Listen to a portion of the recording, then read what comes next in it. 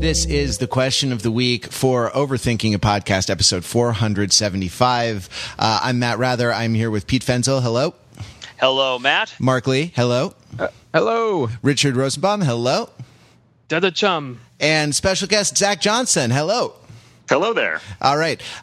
The question of the week, which used to be a feature of the main podcast, but we decided just was more of an impediment than anything else to getting into the main topic. And given our tendency for prolixity, we would sometimes spend half the episode on the question of the week rather than actually talking about the thing that was advertised, which we thought might be a little disappointing, especially for new listeners who don't know us or care about what we think about things yet.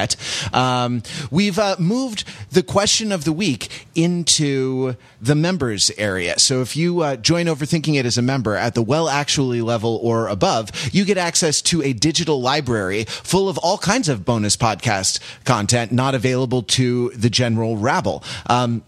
And we're putting this one out as a special.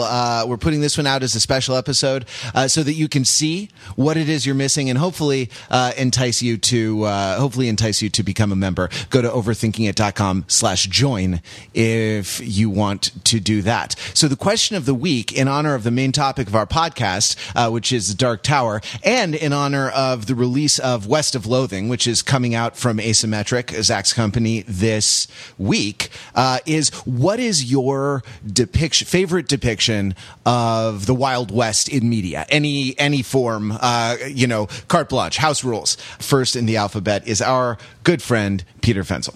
Thanks very much, Matt. So my favorite depiction of the Old West is something of a collage. It is a pairing, if you will. Sometimes you have a glass of wine with a piece of meat, and the two things go together really well. There's a particular collage that I really enjoy watching, by which I mean I like to watch the Ravine face-off gunfight from True Grit, from the 2010 Coen Brothers version and from the original 1969 version, like right after the other, one right after the other. And I like to watch how this is the event where Rooster Cogburn is facing off against Ned Pepper, and the Texas Ranger is up on the edge of the ravine with a rifle, and you're not sure what's going to go down. This is a confrontation among some of the major villains. And it is driven in the old version by eye-patched John Wayne, and in the new version by eye-patched Jeff Bridges. And it is hard to imagine two more different eye-patched cowboys than eye-patched John Wayne and eye-patched Jeff Bridges. And every little thing about the scene is both parallel and completely different, and shows you so much about how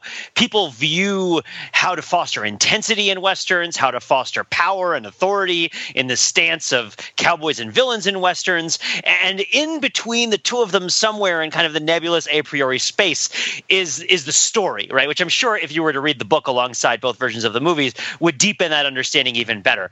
And it just, this effect of the mist of time, at least to me, kind of pulls over it when you watch one after the other, and you see how both of them are artifice, but both are speaking to something that feels echoing in a truthful and honest way. And also you get to see really much more advanced cinematic techniques against John Wayne playing something ridiculous, and you get to see which one is more amazing on screen. Spoiler alert.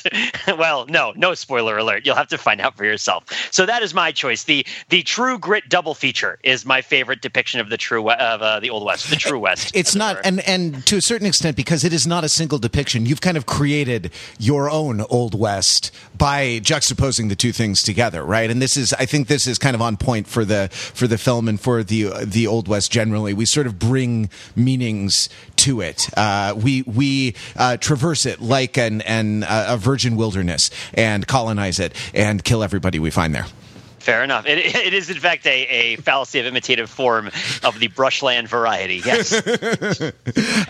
Zach, you are next in the alphabet. You have the option of taking pride of place at the end of the sequence, or you can go now if you prefer. No, I can go now. I think that my favorite depiction of the Old West, for a lot of reasons, some related to some of the stuff that you just mentioned, is the depiction in Back to the Future 3. Oh, you stole mine. Yeah, you stole mine too. This is well. So this is why I didn't want to go last, because I kind of figured. Yeah, but wise choice. So to me, the things that are nice about that particular depiction are, the movie already has a modern day audience surrogate as a main character. So it does a lot of the work of sort of modernizing the reaction to that context for you by having Michael J. Fox do it. And he's just better at that kind of thing than I am, at least. The other thing that it does, and I hadn't seen it since I was a kid, but I watched it again recently as part of the research for finding there are a limited number of silly Old West movies, and I watched both of them essentially as research for making this game. It takes all of the troublesome aspects of the actual opening of the American West and just sort of omits them and replaces all of the things that might be worrisome or guilt producing about engaging with that genre, and replaces them with sort of comic violence with no real stakes. And that's the thing that just makes me feel better than actually thinking about everything that happened that led to me being able to live where I have lived for most of my life. Yeah, the defining characteristic of the Old West is that it is made of cheap wood and was built in a month and a half. And there are cars hidden behind things just off screen that you can't see. Exactly. All right, Mark, next in the alphabet by last name, favorite depiction of the Old West. Sure. Speaking of omitting all the troublesome aspects of opening up the American frontier, I'm going to go with the music of Ennio Morricone. And how it is sweeping and beautiful and romantic and all these things that the Old West probably wasn't, at least most of the time. I'm actually not a huge fan of the Western genre, I'm going to admit. Like, I haven't seen either of the eye-patched cowboy depictions in True Grit, I hate to admit. And I've only seen actually a few of the spaghetti westerns that Ennio Morricone scored. I've only seen maybe Good and Bad, the Ugly, 10 years ago or something like that. So I can't say I've ingested a lot of Old West content, but the music of Ennio Morricone is just spectacular. It stands on its own as wonderful pieces of music, as wonderful compositions that you can enjoy completely free of the context. But when fused with the context, it's this odd and interesting and beautiful postmodern fusion. Of course, Ennio Morricone being an Italian composer working with Sergio Leone, an Italian filmmaker, making movies about the Old West and all of its violence and promise and all those sort of complicated things, but overlaying on top of it just beautiful, textured, interesting music, some of which had, ostensibly had things to do with quote unquote authentic depictions of culture, right? The guitar and the harmonica music, but most of it not. Just most of it straight up beautiful melodies that are pleasant to listen to and kind of just evoke strong feelings of some sort. And in that regard, they're very successful and contribute to the artistic project of the movies they're doing, but again, are just wonderful things to listen to on their own. I'm glad that you've chosen. Something that's not a film, because it is something that kind of branches out into all sorts of media, and so that I don't know. It's important that we recognize even that sound. Ooh, wee, wee, wee, ooh. I'm trying. That was right. That has become synonymous for the Old West. Yeah, in a lot of different media. I don't even know what instrument that is. I mean that sort of whistling sound that I imitated terribly there. Does anyone know? I thought it might have a human voice that right, followed by the harmonica, which is wah, wah, wah. Richard, you're next in the alphabet. Favorite depiction of the Old West?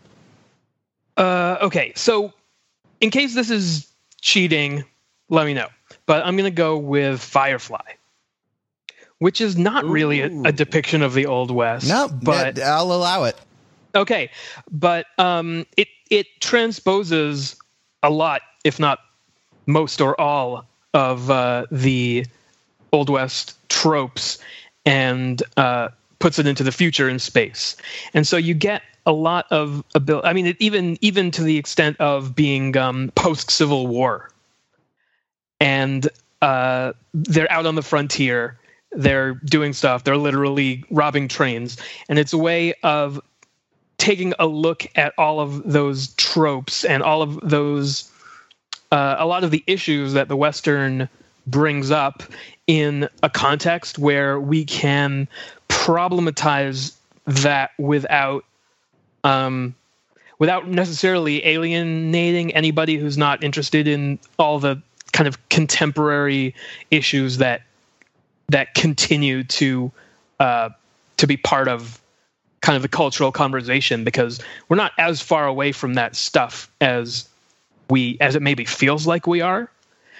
And so by taking it, putting it into the future, into outer space and whatever, you can do a lot of the same things. You can investigate a lot of the same issues in kind of a safer surface text. Wait, Richard, are you saying that a lot of futuristic space opera type adventure sci-fi is actually about the problems of today? Not at all. Okay, good. I'm glad, because that would be too threatening for me. I know, I would never say that. Thanks. But yeah, it's non-threatening, but it understands all these tropes very, very well, as you know, as Joss Whedon often does. He doesn't do things that he's not super familiar with, right? He's clearly, steeped in the Western tropes, the way that he was, steeped in horror movie tropes for Buffy, and steeped in superhero tropes for the Avengers and all this stuff. Like, he gets it. And so it's a way of taking putting the adventure of the West out there, still dealing with a lot of these issues, but putting the fun stuff at the forefront, and not really having to interrogate it too hard because of kind of cultural expectations. Excellent. Speaking of putting the fun stuff at the forefront and not having to interrogate it too hard, my pick for favorite Old West depiction is Disneyland's Frontierland. What an amazing thing. You go, if you're at Disneyland, you go a little left and you're headed into Adventureland, to the Jungle Cruise and the Indiana Jones ride. You go a little to the right and you're at Cinderella's castle. But if you thread the needle between Indiana Jones and Cinderella just right, you can make it into the Old West. Now, here's the thing I like about this. It has nothing to do with the Old West. I mean, sure, there's a shooting gallery. There's the Golden Horseshoe Cafe, where you can see, a sort of Lily von Stupp style, Blazing Saddles-esque musical review with a tinny upright piano and petticoats and what have you. It's all very West, but you go further into there, past the Shooting Arcade, past Big Thunder Mountain Railroad. What do you get to? Mark Twain's Riverboat. Yes, it has nothing to do with the Old West at all.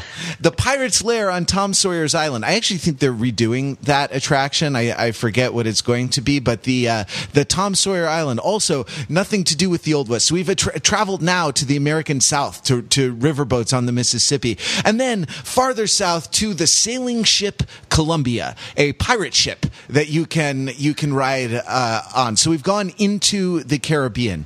I quite like this. This sort of hodgepodge, because I think it sort of reflects there's an aspect in all of our answers, starting with Pete's, when it's sort of selecting from two different depictions of the same story, right? Of kind of selective memory. And the selective memory is deployed for various reasons. It's deployed for political purposes. It's deployed for your enjoyment. It's deployed for the kind of emphasis or the consonance of a particular work. And the Frontierland at Disneyland is absolutely the opposite of all of that. It's like a junk drawer. It's like you just sort of shove everything that's vaguely adventure-y into it, that has to do with sort of swashbuckling or gunslinging or adventure, or sort of a boy's vision of what the cool stuff that they don't teach you in Boy Scouts and things like that. And we end there. All right, that is the question of the week for episode 475. Remember to listen to the whole episode on the film adaptation of The Dark Tower, and remember to pick up West of Loathing August 10th on Steam. Thanks everyone for listening, and we will see you on the podcast.